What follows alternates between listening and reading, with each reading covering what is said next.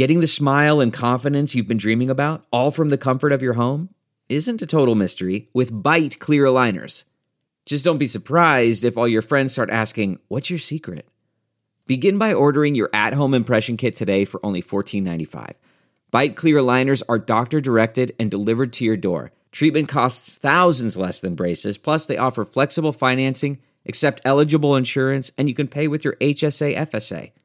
Get 80% off your impression kit when you use code WONDERY at Byte.com. That's BYTE.com. Start your confidence journey today with Byte.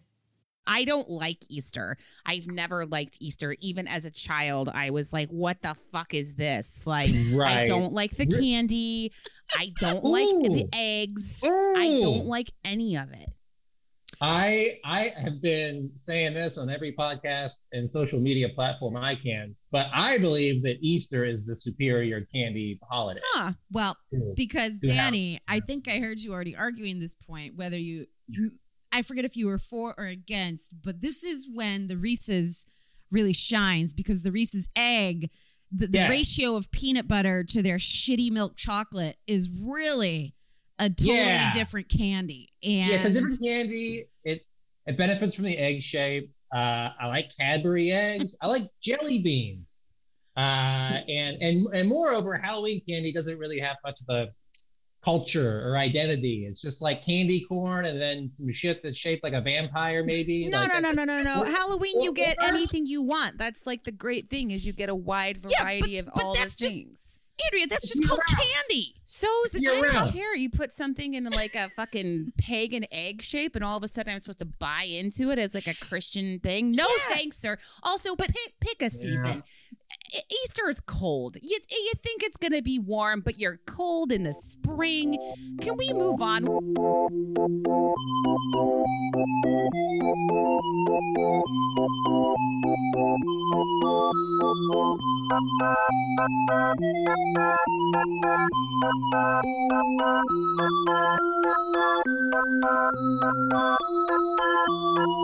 Welcome to Sidework Podcast. I'm your host, Andrea Wallace. Annoyed by Easter.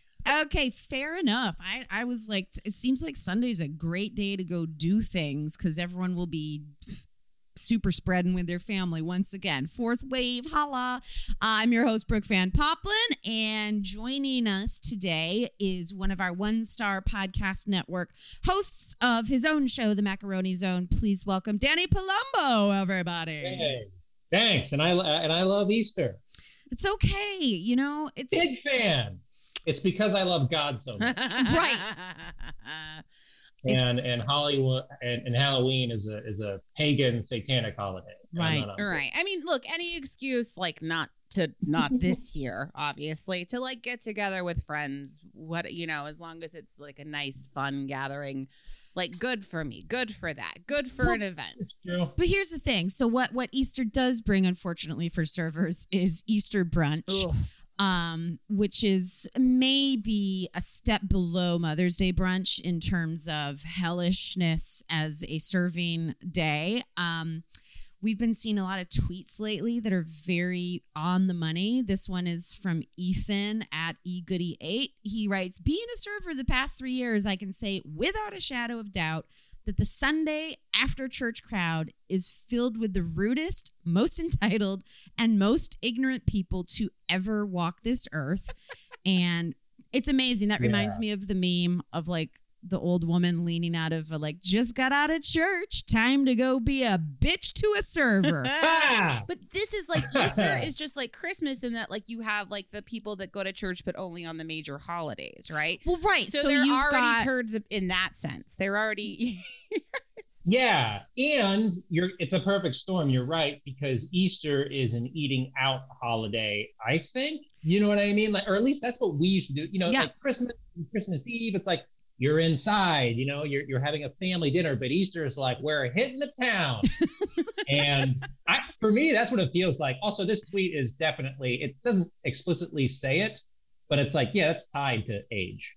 For sure. And people who haven't eaten shit yet. They got up, they didn't have any coffee or any food before they went to church, and it's just a bunch of hangry turds. Yeah, maybe that's That's true too. You know, for me as a kid, the post-church meal felt like the most earned meal. Even today, I'm like, you know, you're really putting in some work at church. Like the meal afterwards is, God, it feels good. We used to go to Sunday school and then church, and then my parents would hang out afterwards for down in something called Fellowship Hall, which is just the basement of the church, where then the urns of coffee, the cookies, kids running around, and I'd be like, can we just leave this building? I already go to Christian school Monday through Friday, and we're back all day Sunday. I just torture. Another listener wrote in. She didn't give me the full story. This is just a preview. She said, got a good story coming your way about an old man on his way to church calling me a dumb millennial woman who talks too much. Oh no. And I said, did you reply, enjoy church, asshole? Because I think that's the only thing you can say at that point. Is go gobble up your God. You goddamn right. Like, why can't this guy? God. Why does it have to be a millennial? Why can't it just be any woman, you old man that talks too much? It truly is. Oh, I'm getting all. You know, I just have like just the being stuck sitting in a pew with my grandparents. Pew, pew. Exactly, because it would be my grandfather's terrible cologne, right? But then his coffee breath.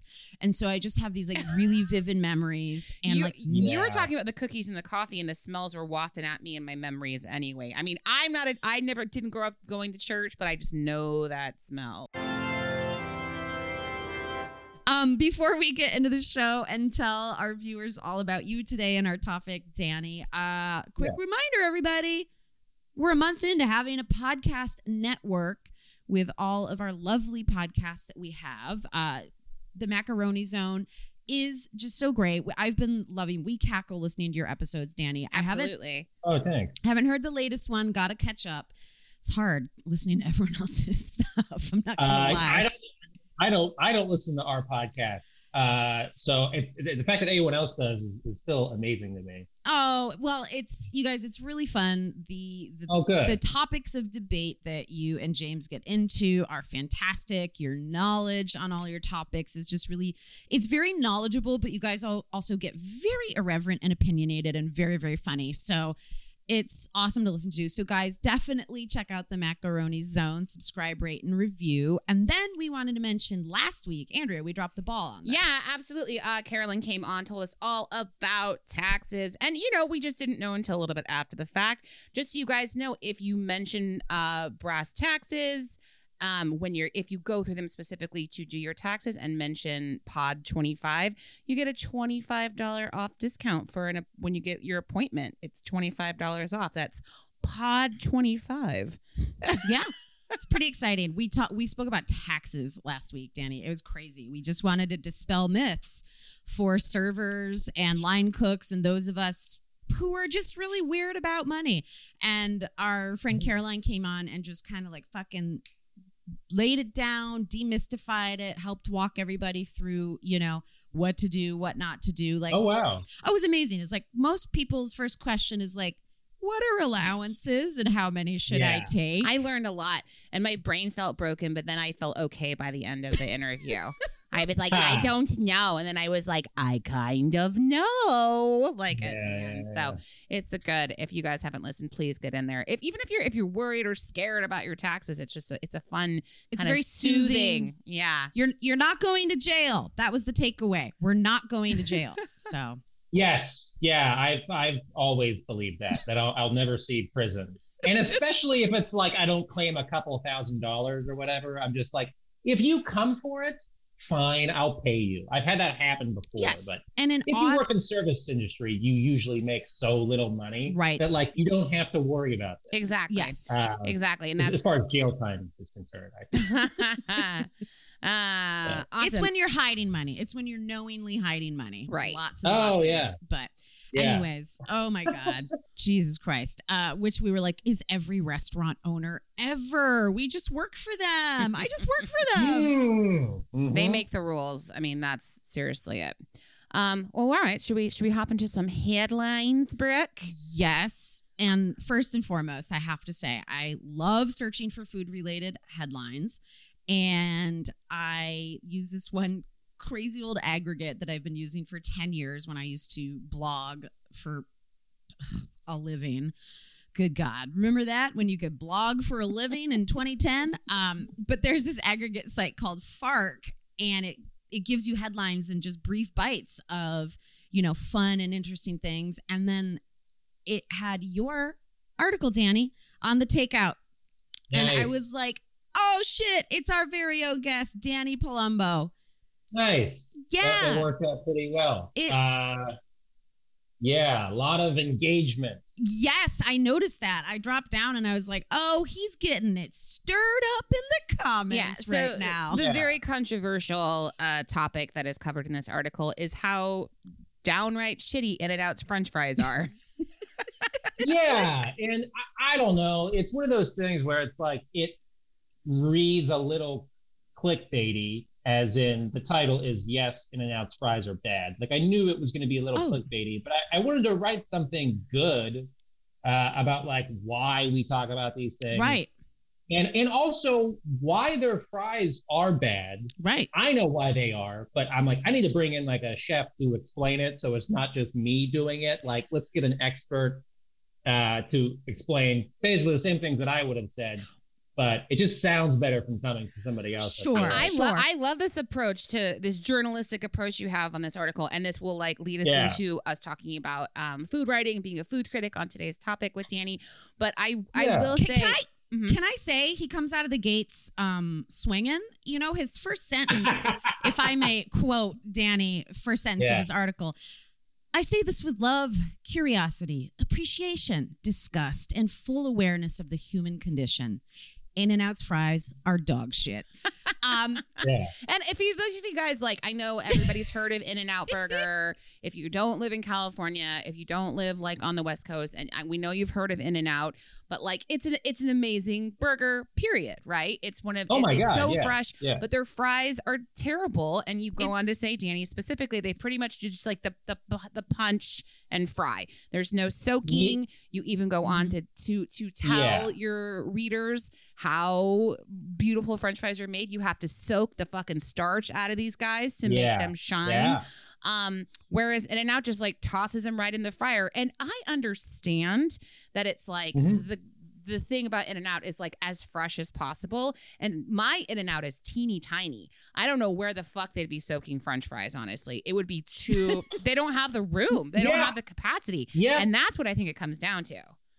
Yeah, but I would also say this, and I didn't have time to go through all of this in the article, but I would say it's probably a through line through some of my other things that I've written, is that potatoes kind of do benefit from preparing them in a factory. Yeah, somewhere. Right. I think this with hash browns. There's giant machines soaking them and drying them, and like if you read the back of some hash browns, there's a couple extra ingredients in there outside of potatoes and like salt, but like they're not bad. They're not creepy ingredients, right? No. They're not creepy ingredients. Now McDonald's fries could be, but they've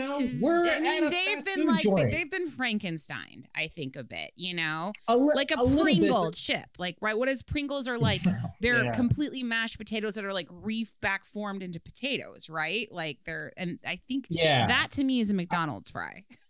I think McDonald's fry does get right the blanching, par frying, freezing, and then sending them out to McDonald's to be fried. I mean, at a restaurant, that's how you would do fresh cut fries anyways. If you would blanch them, par fry them, and then put them on sheet trays and either put them in a cooler or in a freezer and then grab them out, which is like the same thing McDonald's does, only they add some extra shit in there. So I love how food nerd this episode is already. We never lead into this, and it's making me really happy. Oh, good. And I mean, like, obviously all of our listeners have really strong opinions about this as servers as well. Yeah. I mean, we all are consumers. We all eat. But yes, I agree. There is just something where, and I will also go on record. I ain't impressed with Shake Shack's fries. Those are dog shit to me too. Not into them. Are they the crinkle cut? They're crinkle cuts, which I'm already not in camp crinkle cut. So. I like a crinkle cut. There's a time and a place for crinkle cut, in my opinion. Yeah. On a chili fry, they like hold the chili better on the, you know what I mean? They can handle it like certain shapes of pasta. A crinkle fry does things like that. Yeah. Mm-hmm. Yeah. Sorry. Interesting. Here we go. Food nerding out. Here we go. Well, have we eaten coney fries together in Detroit, Andrea? Because a crinkle fry is sacrilege. Oh, I don't know. Maybe I don't know. I didn't know it was sacrilege, but like that's just I would eat a coney fry. And however people do it, they do it. That's why regional food is so fun, which you actually like kind of talk about in your article, Danny, is that people will defend their nostalgia, which Brooke is doing right now. Which is why people will defend the In-N-Out fries. Oh my God, we're going down a hole here. Yeah.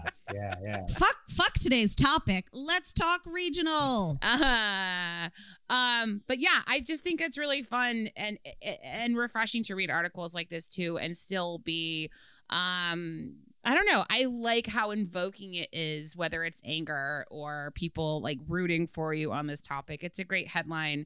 And I'm glad there's still really awesome food writing like this happening. That's all I can say. Thanks. I know. I appreciate that. I'm not letting it go just yet. I will. I promise. We'll move on to another headline. Yeah. But like people responding, going like, nope, absolutely not. Yeah. You are wrong. But then their caveat is, if you want them crunchy, you just ask them to make them really, really well done. I'm like, that's how a French fry should taste. Yeah. It shouldn't be the secret menu, right? To make French fries taste delicious. All I know is I miss a lot the community fry bowl in the kitchen for all the restaurant workers to like put their dirty mitts into throughout the shift. That's all it makes me want is a community fry bowl at my disposal. Like the big. Are you talking about the big stainless steel bowl? Yeah.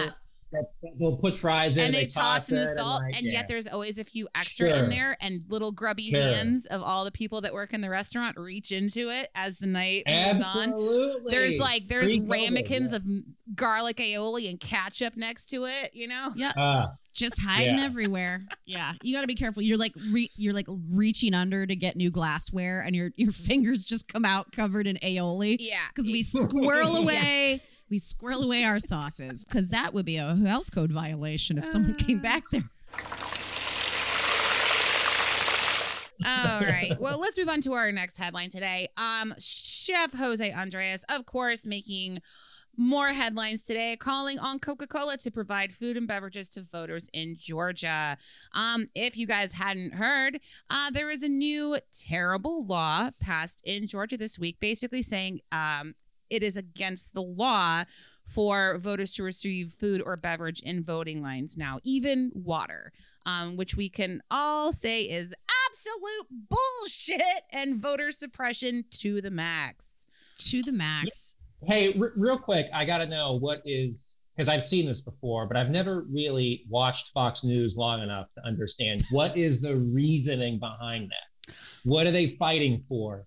What's their side? What they want to do. So essentially their side in this and Governor Brian Kemp is because they're leaning so hard into the fabricated tale that this election was highly rigged and false. And so they're now the voter protection police, even though this was one of the most successful elections in history. Voter fraud almost never happens. So Georgia has already had a long history of disenfranchising voters, especially in communities of color. And they're incredibly mad because the communities of color came out and won the state and turned it blue for the first time, like in history. Yeah. So now they're specifically going, so this isn't just the no food and water. This is just the salt in the wound. They are basically making the restrictions so outrageous where they close the polls at 5 p.m., even though it's not a national holiday, that they're making less voting stations available. Right. They're going to make it much harder to do mail-in voting. You have to have several forms of ID. Like it, just all the things that are so unconstitutional. So therefore, meaning with less places and less access to vote, the lines would be longer. Right. And so then now you've got these long lines, and their hope is someone who's got a 6-hour wait in front of them will give up because no one's allowed to give them a sip of water. Right. And not to mention this, last time around, there was a pandemic, so lines were even longer. Not only were there less voting centers because everything had been like gerrymandered and like redlining was happening and all the things that always happen to like oppress like votes for certain neighborhoods, and like wait times are longer. So Jose Andres, who is an amazing advocate for restaurateurs, food rights, restaurant workers' rights, and just like an all-over amazing human being supplying food to everyone across the world, has called on Coca-Cola to step the fuck up because they're making it illegal for a citizen to pass out water and supplies to voters. But we know the GOP loves corporations, so that's why he's calling on Coca-Cola themselves. If it's a company distributed situation, you cannot hold them accountable based on this crazy stupid fucking law they just put in place that makes zero sense. Right. Yeah. So they're worried that it's like kind of nudging the voter in a certain way. Like, here's some water, vote for Biden or whatever. Like, they're worried about not even. It's the fact just that like voting. I think what I've seen, it's just vote, period. Stay in line, vote. Also, if they're closing at 5 p.m., these new laws, if you're in line, you still have to be able to vote, right? Like, that's the law. Like, yes, but that's when Trump started. And here, totally different topic again. This is when Trump started having a hissy fit because he was winning early, and then when all of the mail-ins started being counted and all the long lines in basically the purple states started coming in. He doesn't understand laws, and he never did, about either how voting worked either. And so even though people were in line at 8 o'clock, they were still voting for hours. Right. And I'm just saying he was getting mad that they were being counted. He started screaming to stop counting.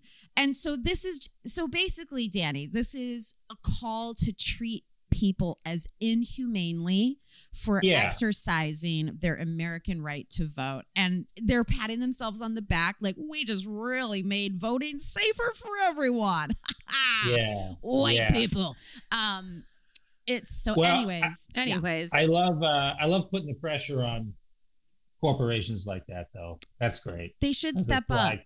Because I'm sure Coca-Cola has posted, something in the past in support of some sort of cause before, and it's like, okay, put your money where your fucking mouth is, please. Right. And step up. So that's good. And to be fair, like it's disgusting. Georgia is a huge state.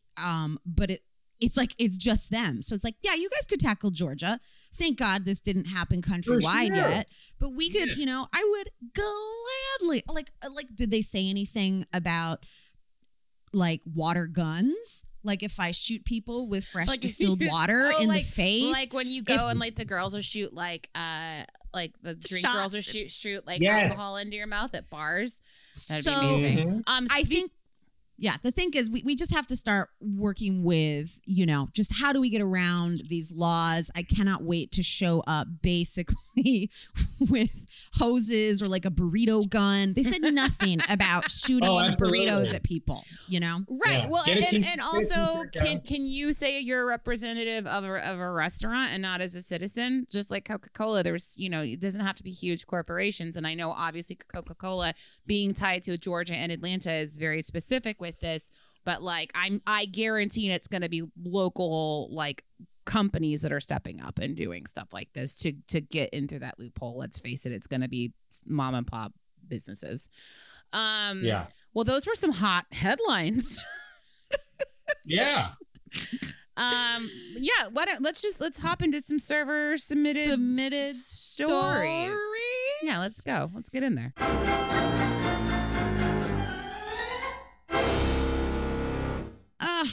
Danny, feel free to read this interaction if you want. It's so ridiculous. This is actually my boyfriend's story, so I can't take credit, but we still go over the exchange regularly and laugh about it. Man walks into my boyfriend's restaurant and looks around. The man, so Hopcat, huh? My boyfriend, yep. Man, didn't used to be. My boyfriend, nope. Can I get you a table? Man, oh God, no. I don't eat out at restaurants. Man turns around and walks out. Pretty good. What is the point? What is the point of that? What the fuck is this? I love how these guys, right? Like, so Sarah writes in, she's like, we literally do this exchange all the time.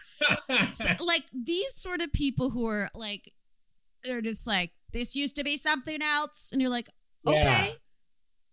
Do you want anything? No. Yeah. I just need you to know. I just want you to know I hate change. So, you guys, like, oh, and like even going in, oh God, no. What? I don't know. I can't. But that was this guy does this all over town to everything that's changing. So you guys, Starbucks, huh? You got coffee, huh? You don't eat out at restaurants, right? He said ever. He said it sort of like, well, would you like to adopt this cat? And he's like, oh God, no, I'm allergic to cats. Was the way you would say that, right? Yeah. Instead, he was like, oh God, no, I don't eat out at restaurants. That sounds like the punchline to like a really old joke. You know what I mean? Like, oh God, no, I don't eat out at restaurants. Like, yeah, somebody told that on right Carson the beginning before. part. Yeah. I love little quips like this. And I love that it's now become an amazing inside joke, Sarah. So thank you so much for sending it over. Where am I? What is this place? All right, next story. Hey y'all, Hunter from Georgia here. This is one of the most weird, wholesome stories my friends love to hear me tell new people in the group. It happened my first year of bartending, and it's been burned into my mind ever since. I love a setup. We had a band on a Friday night, and it was fairly busy until they quit playing. Most everyone paid their tabs and left, except for a group of 5 ladies my age, early 20s, all ordering shots and giggling really loudly, except one that was very quiet and reserved. She really didn't seem to be a part of the group, and I figured she was drug alone by her group of stereotypical blondes. She comes up and asks if I can charge her phone. I usually keep a few kinds of chargers behind the main bar and the other side of the restaurant, so I tell her yes, take her phone over there to charge. She disappears for 20 or so minutes and then comes back as I'm wiping the bar down. She then asks me if I work every night, to which I reply, no, I actually take Thursday night off to spend with my friends and family or go do something fun. She replies she's also off every Thursday. I say, well, I usually have a group of fun people our age that goes to a bar across the square to watch a dueling piano show, and if she ever wanted to come, she was more than welcome. She says, well, I usually spend the night watering and taking care of my money tree, which I recognize as a kind of plant.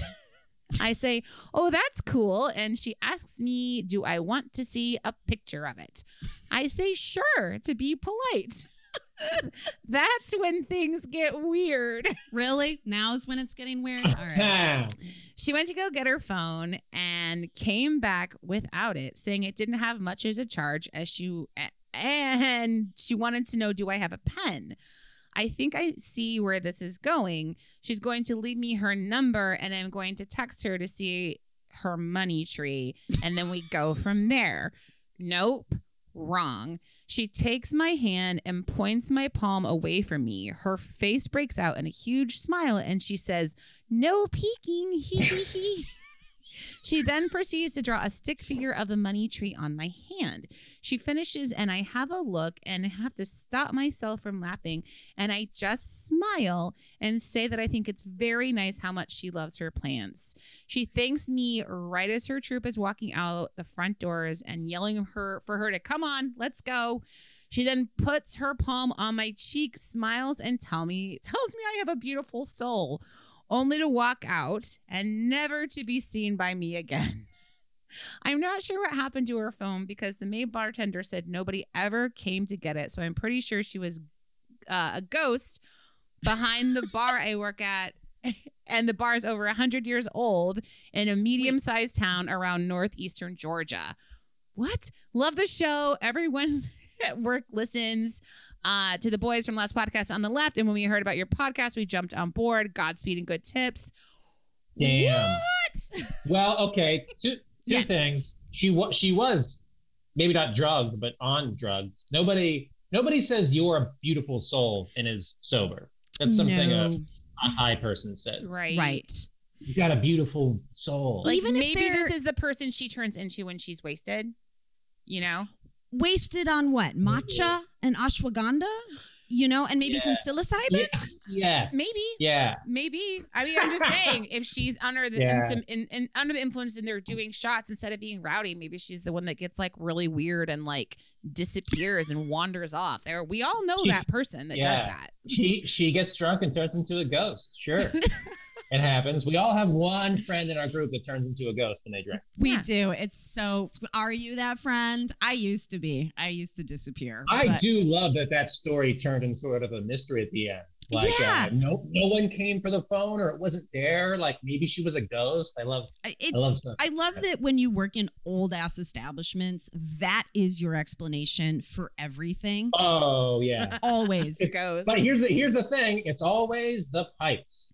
It's always the pipes. When you go downstairs, like a restaurant or a country club or something, and you hear some shit, and you're like, that room's always dark. Yeah. And you hear some like weird things. It's the pipes. Totally. When you look into guys. the dark room that like nobody ever goes to in the back that like has old tools and like old restaurant equipment, and you just hear a voice go, Danny, it's the pipes. It's the pipes. I have to ask though, this story would get me more if he was like, there was no cell phone. And then I looked at my hand and the money tree was gone. What was like, I don't think like that is a next level ghost. The fact that she can use her phantasmic energy to hold a pen and also draw on you. Mm-hmm. That is I think that is someone who's drinking some of these new CBD waters. You know what I'm saying? For sure. Right? The CBD doesn't, you mean the THC, you want a little more THC in there. You need some THC. You probably do. Mm-hmm. But she was just so relaxed, relaxed is the new drunk.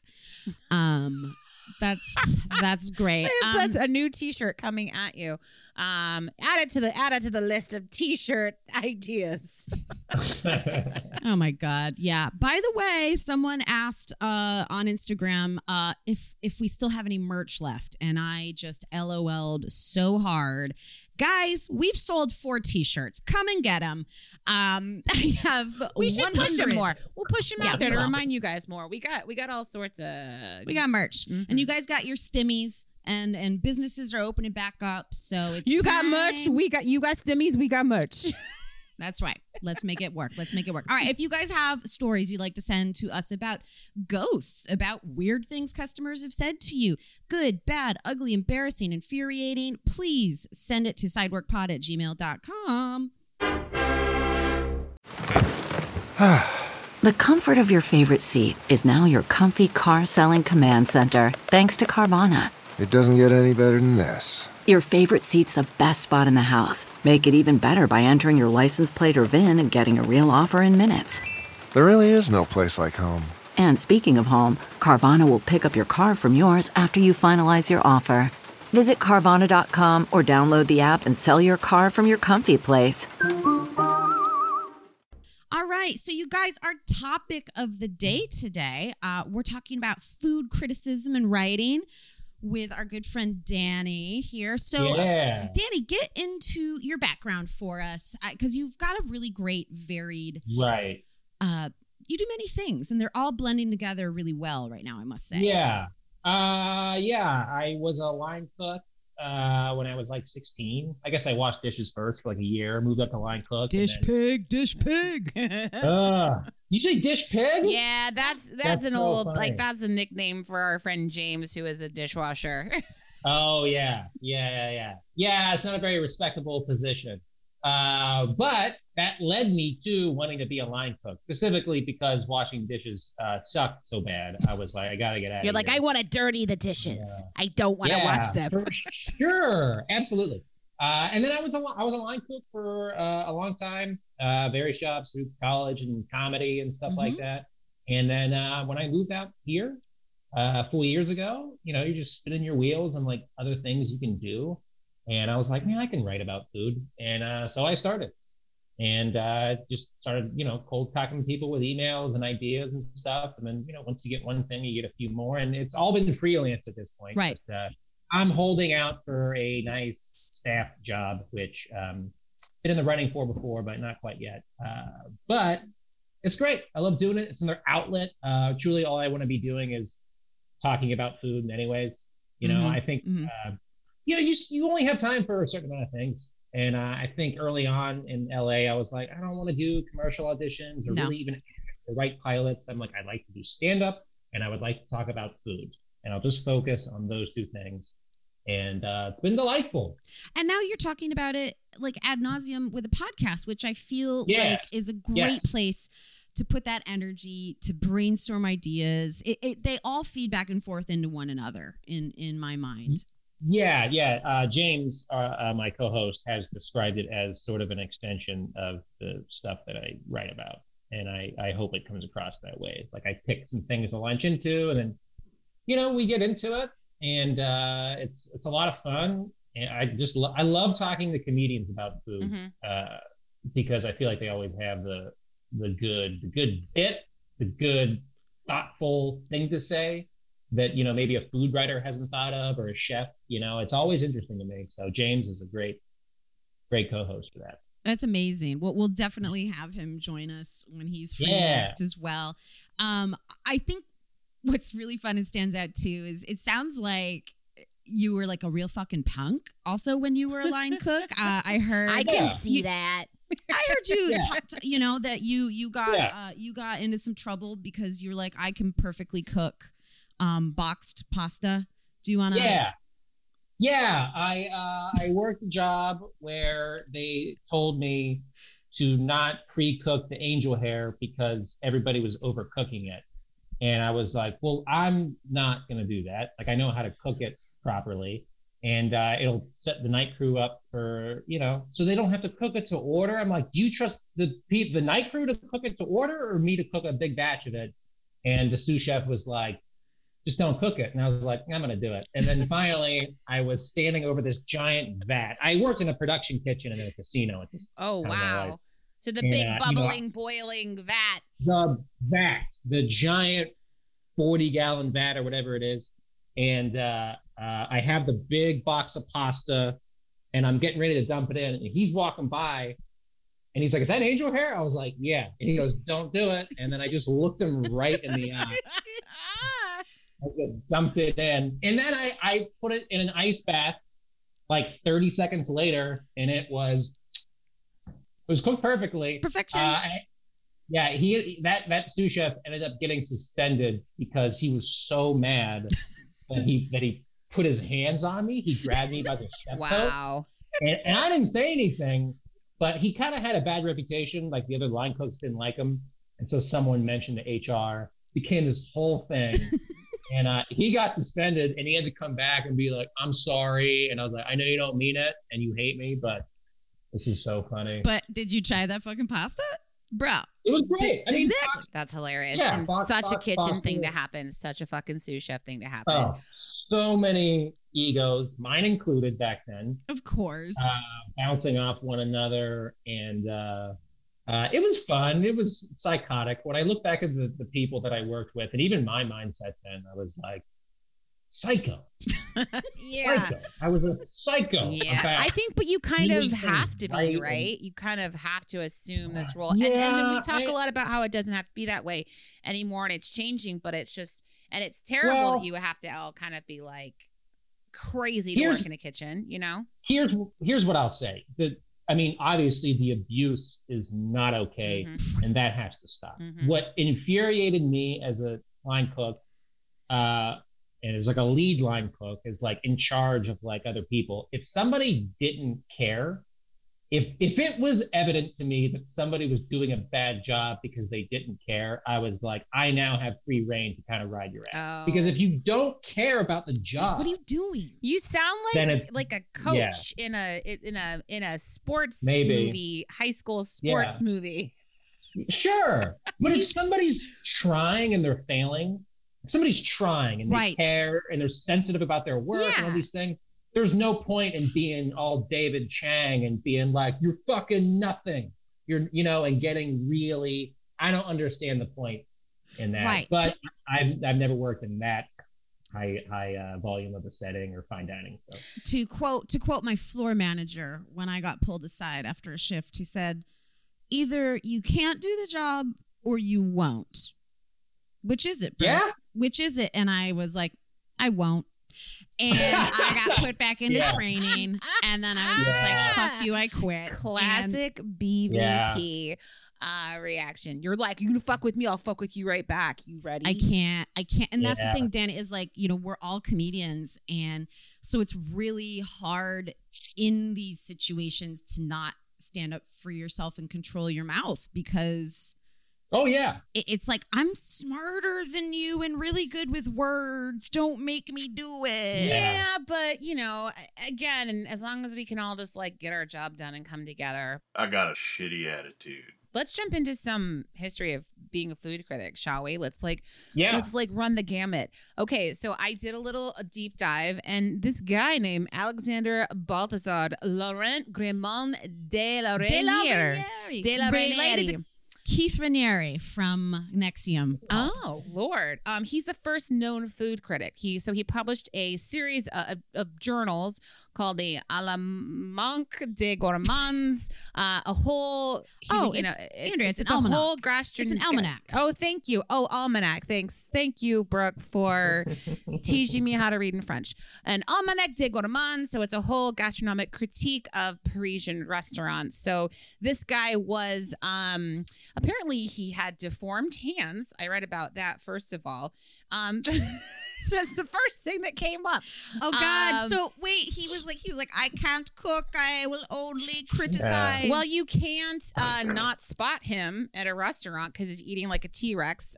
No offense to him. Also, but he was a theater critic at first, and then he basically made it through the French Revolution. He did not get the guillotine, and then he's actually known for being like one of the pioneers of like modern French culture. By basically becoming a food critic and kind of molding and shaping the lifestyle and the like going out culture in restaurants in Paris.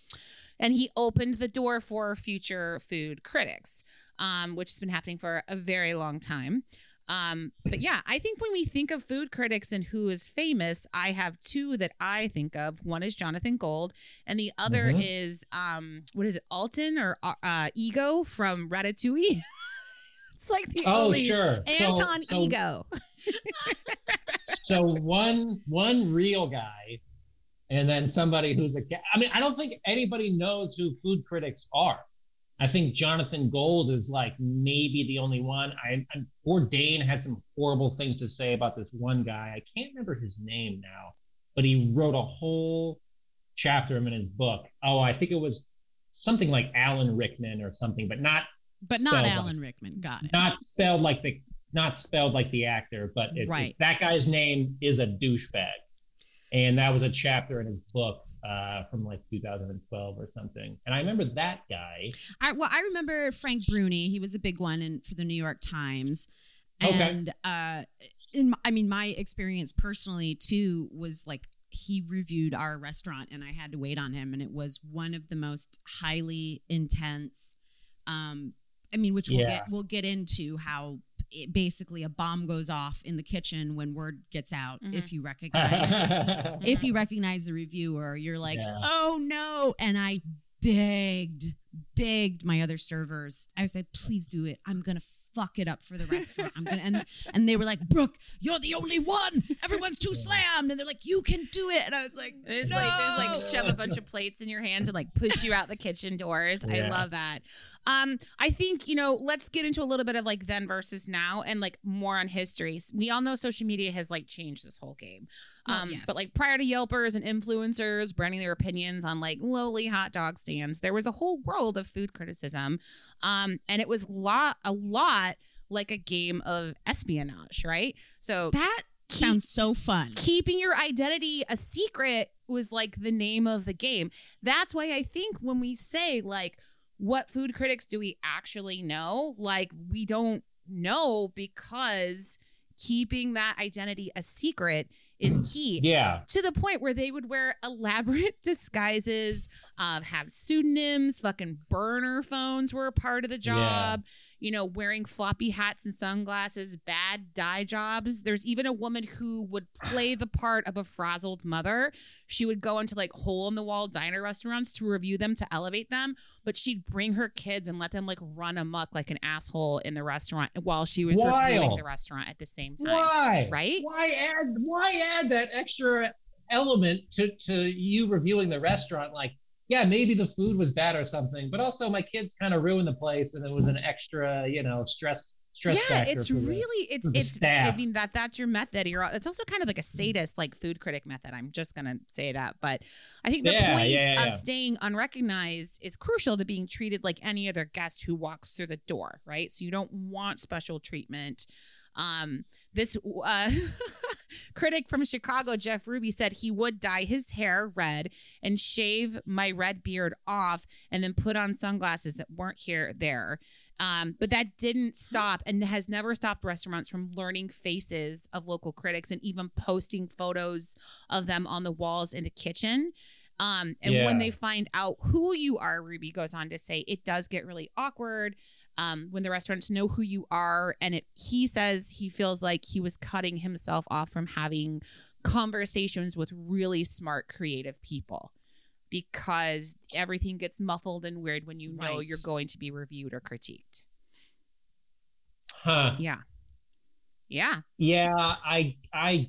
I get that. I should also say that I don't know that I necessarily believe, like in my heart, in the criticism being a very important thing. Okay.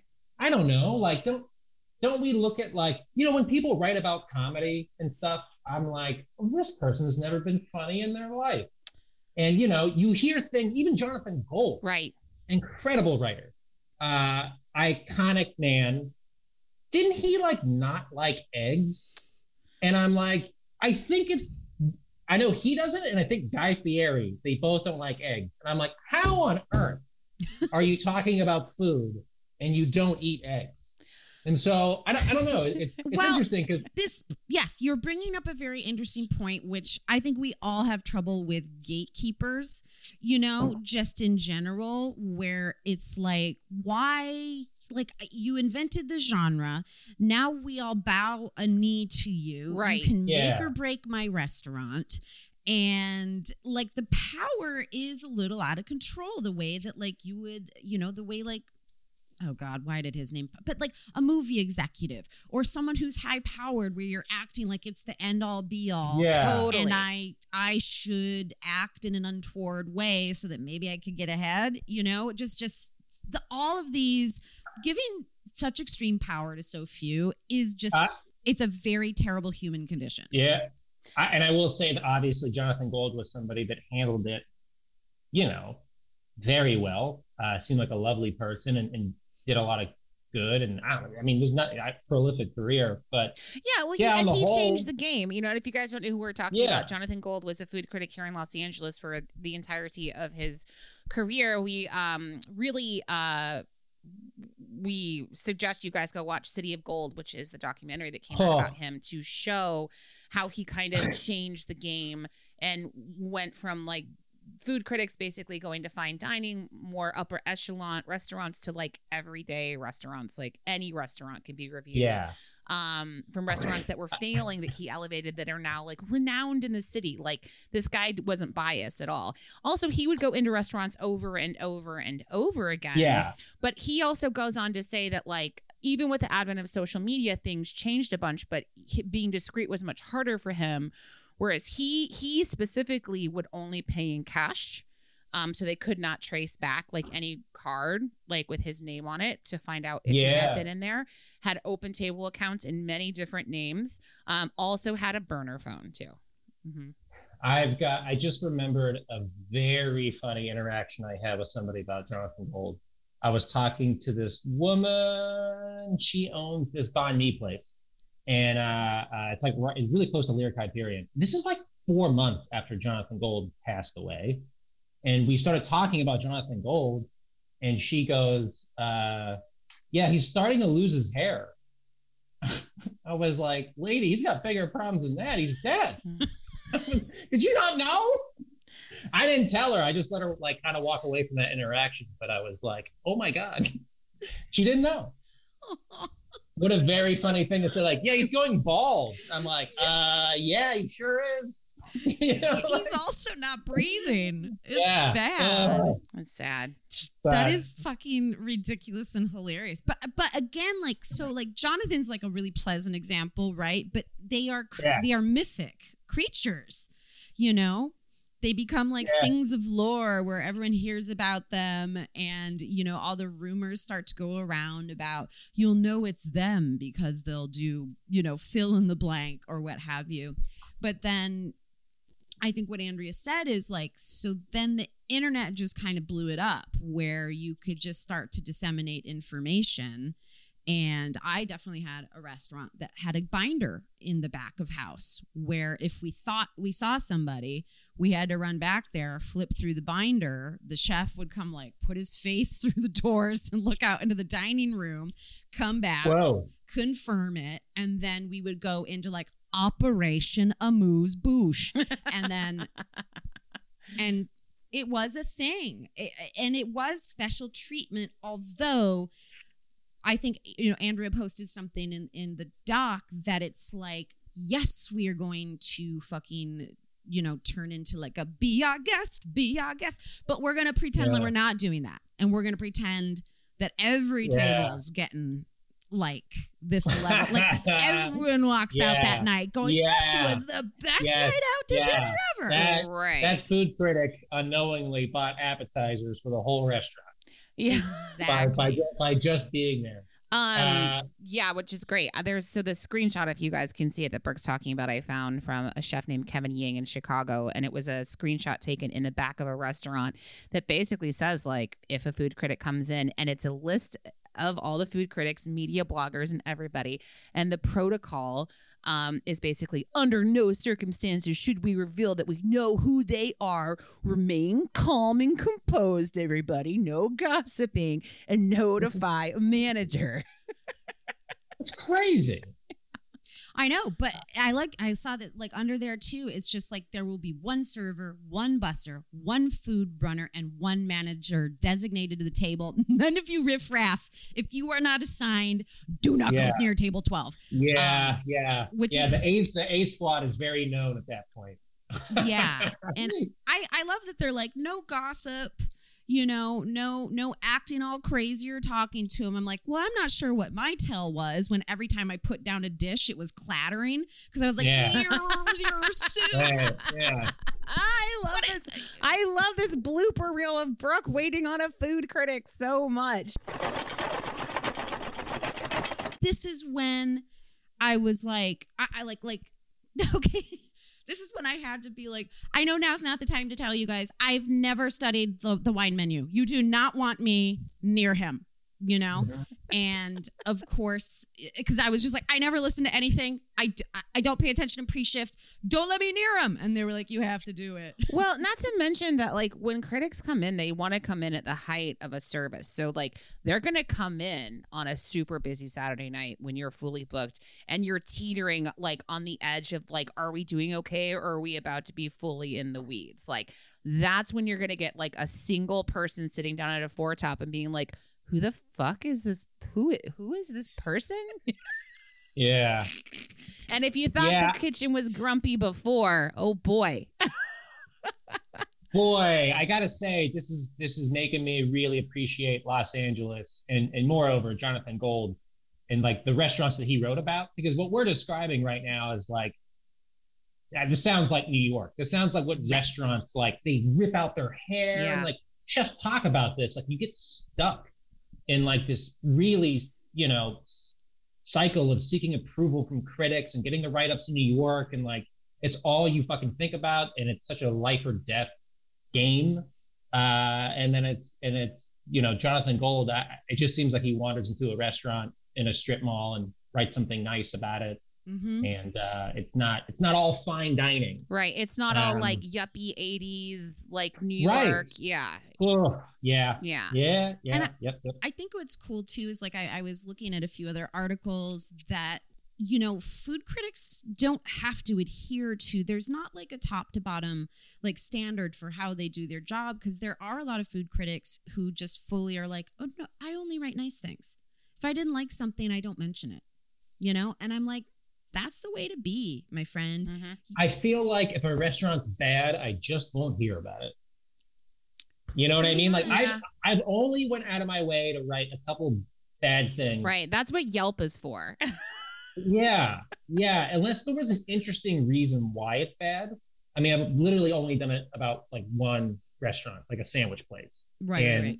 And that's it. I just thought there was an interesting angle behind why it was bad, but I wouldn't be like, really ripping apart a restaurant. Right. In-N-Out fries are one thing. They're going to be fine. But you love what you do, and you love doing food writing, and you want to have a good time, and you want to sing the praises of these places, which is, I mean, I certainly would hope, like, if I was a food critic, I would be having so much fucking fun, It's a blast. I would, half the time they do know why I'm there, because I'm not on somebody's payroll.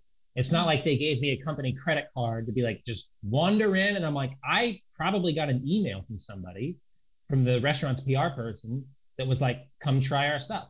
And I don't always write about it, but sometimes I'm like, the stuff's good. Maybe I got special service, but I bet it tastes that way most of the time. They're using a recipe. I'm not writing like the food took 40 minutes to get out or whatever. I'm writing about, the dish. And maybe you're supposed to be anonymous. If I was in a position where I could afford to be, maybe I would want to, but tell you what, feels pretty fucking great when they know who you are and they bend over backwards to please you. Yeah, but it's changed now, right? And that's the thing with social media is the faces are there, like the influencers are there. The people are fucking filming their experiences, even like in Infatuation, which is great for LA, and they do restaurant reviews on the fly. They'll go and film the whole experience, So it has turned into a whole different ball game in many ways. Well, it's also changed too, because and this is something that we do on the podcast. We had to decide pretty early on, James and I, like, what's our rating system for restaurants? I'm like, I don't want to give a rating system. I don't want to be 3 out of 5 forks or whatever. Four pieces of macaroni. 4 pieces of exactly. I wasn't in the zone with this one.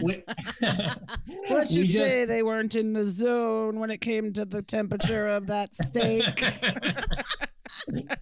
we just decide to ask each other, when are you going back? That's it. Because and that James thought of that, because I don't know, everyone's supporting local restaurants, and I want to do the same thing. And I don't know when we're going to get back, if we do, to like scathingly reviewing things. Right. It is beyond. At this point, we should only be scathingly reviewing the way customers treat restaurant workers. Yes.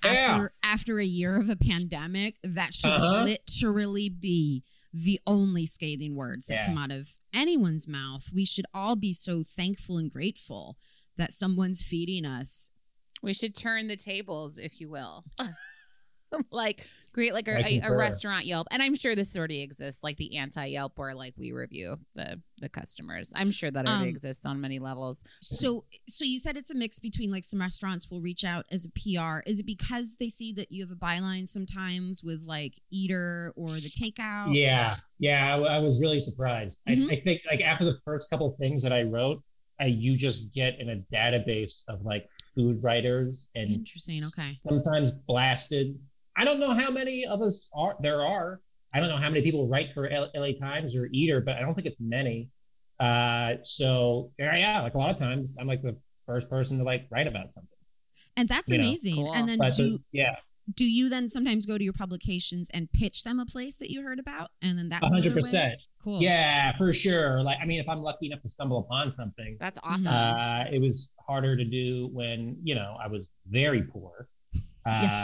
You need money to do these things. Yes, what no one says about being a food. If you want to like be interested in food, hope you had a previous career and a bunch of disposable income. Right. Because there's no way you can like train your palate or walk into this business if you don't have money. Right. Right. Like So you're I had to lucky if I you had to get creative. reimbursed these days, I would imagine. Yeah. I make like nothing.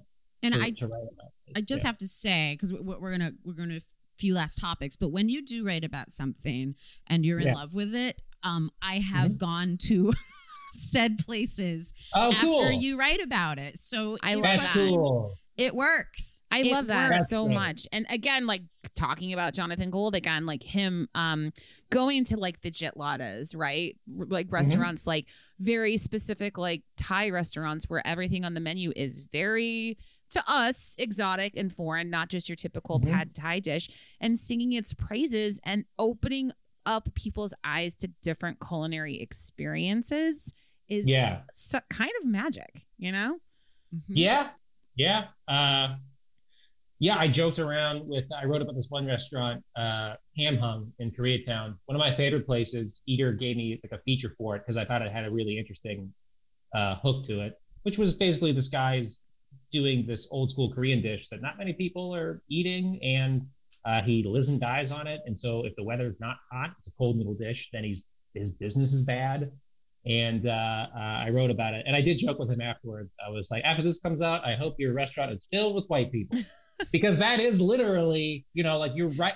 Who's reading this, and the only people eating at the restaurant currently are, older Korean generation. Yeah, older, right? Because you're sitting here going, the cultures who already know their food, they know where to go to get the foods that taste like home and comfort, and then the rest of us, like we were saying, raised on bad Easter dinner.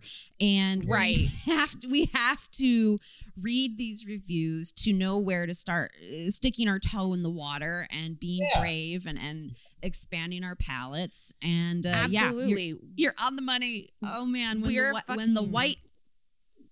I think of it as like we're like.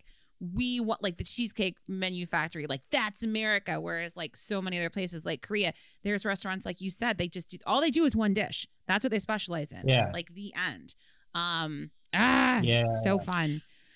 Brooke, do you want to talk about how servers can fuck everything up? Well, this is interesting. We always like to, give some takeaway from the perspective of, being the server on the receiving end of this, which, we spoke that in general, if you are in a restaurant that's getting reviewed, like, let's be honest, I would surmise, I wonder how many restaurants really truly get a full-on write-up these days when they can just live and die by Yelp. But because, someone might be working at just some middle-of-the-road spot, so this may not apply to you. But if it does, like we were kind of saying, it's like, keep your cool. Give the same kind of good service you would to everyone else. I think if I could have gone back in my situation and just been my normal fun self instead of freaked out Brooke, it would have been a better time for everybody. Right. But it was because the reason I got so freaked out is because I did care about reflecting poorly on the owners of the business that I really loved. And I was like, I don't want this to be on me to ruin your shot. Yeah. Like, that's why I was losing my shit. If they were just there to talk about Brooke the waitress, then I would have hammed it up, Yeah, that's a great point. It's someone else's career and liviood in your hands. It's their marriage. Like, I'm dead serious. God, they were married. Like, it was like it's everything. And so I was like, that's more. Such a great point. That's such a good point. It was so crazy. But I say just be as cool and calm and collected as you can, right? Mm-hmm. But here's what not to be. So there are a lot of female food reviewers who are like, oh man, servers and gender and racial biases come through like crazy, especially when they don't know you're a food reviewer. And there's a pretty famous article about an LA food reviewer here. This is in 2016. She went to review this brand new like It spot and found out through all the male reviews that were coming out later in the game that there was a completely different wine menu that the men got. And because she was a lone female diner, they gave her like a kid's version of wine knowledge sort of bullshit stuff. It was just five different options of white Zinfandel, basically. Oh my God. It's so bad, my Danny. God. That is so bad. Yeah.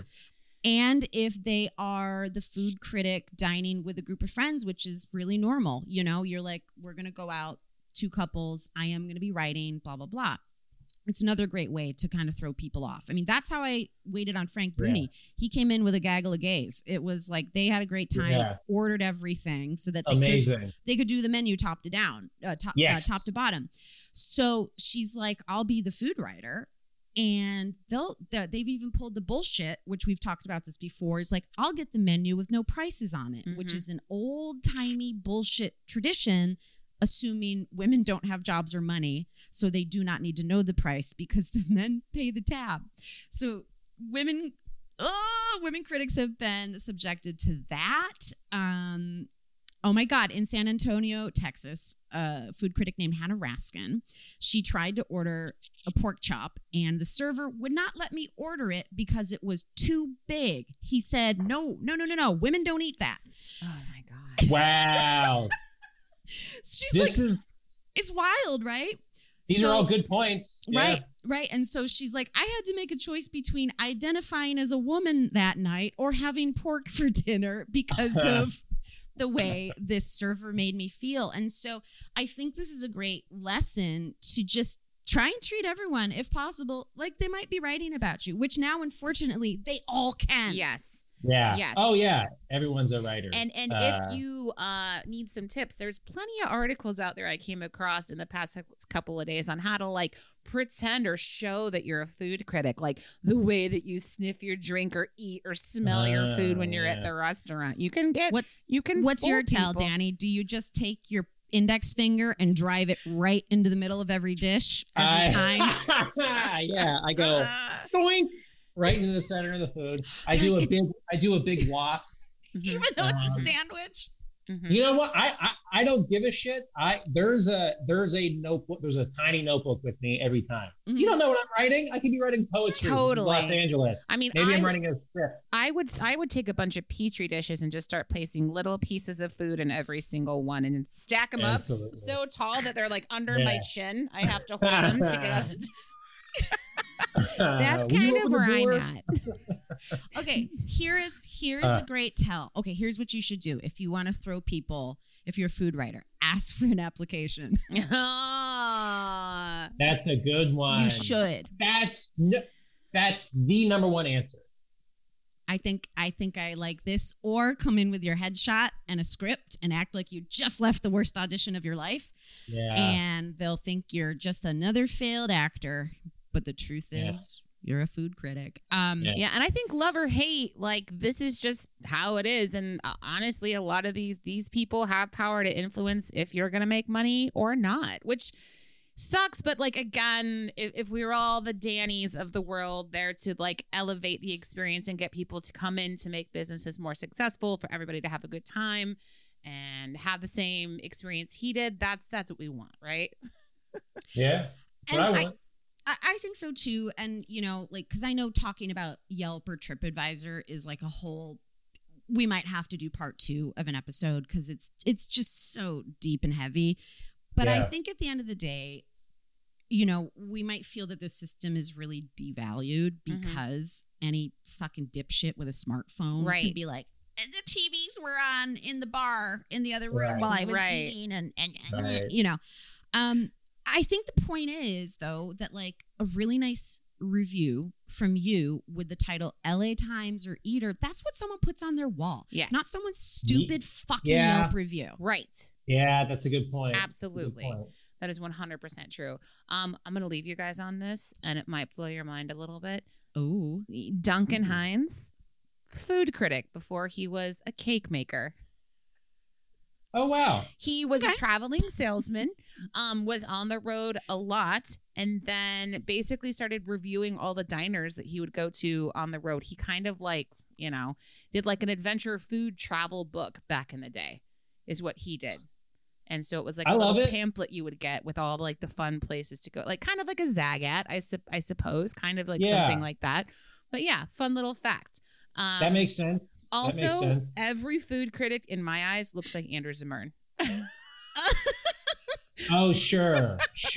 Like, you think of Andrew, I'm like, oh, that's the guy that comes in and is gonna be your food critic. I'm so scared. That's I thought forever that this one person was a food critic just because of the way they dressed and they always ate alone. And I was like, hello, sir, and a good evening to you. May I do all the specials perfectly? And then someone was like, it's just some big bald man. Yeah, it's my uncle. People can find you where, Danny? On Twitter and Instagram at Palumbros, Palumbros. And that's it. Awesome. That's it. If you guys have any stories about waiting on food critics, or like if a critic like changed your restaurant for the better, for the worse, like please let us know. You know, again, this is just another part of the restaurant industry, how it works. It includes all of us, which is we're so happy we got to talk about it today. It was super fun. Also, it's a real thing, getting fired or reprimanded for the reviews that come in as the server. Oopsies. It went great that night. Somehow. But, well, Danny, we would love to have you on an episode of Front of House versus Back of House coming up soon. You'd be such a great guest. And just in general, I'm so excited that Macaroni Zone's part of the network. Absolutely. Thank you so much. Yeah, I'm excited to be creating this fun stuff with you guys too. It's well, thank you. We have. And if you're in LA, go eat a Dirty Baby from Jeff's Table. Oh yeah. Yeah. Holy shit, that was good. Great restaurant. So good. Awesome. So stinking good. All right. Well, we'll wrap up this week. And you know what we say at the end of every episode? We say Godspeed. And good tips. And good reviews, I guess, too. Good reviews, everybody. All right, you guys. Thanks for listening.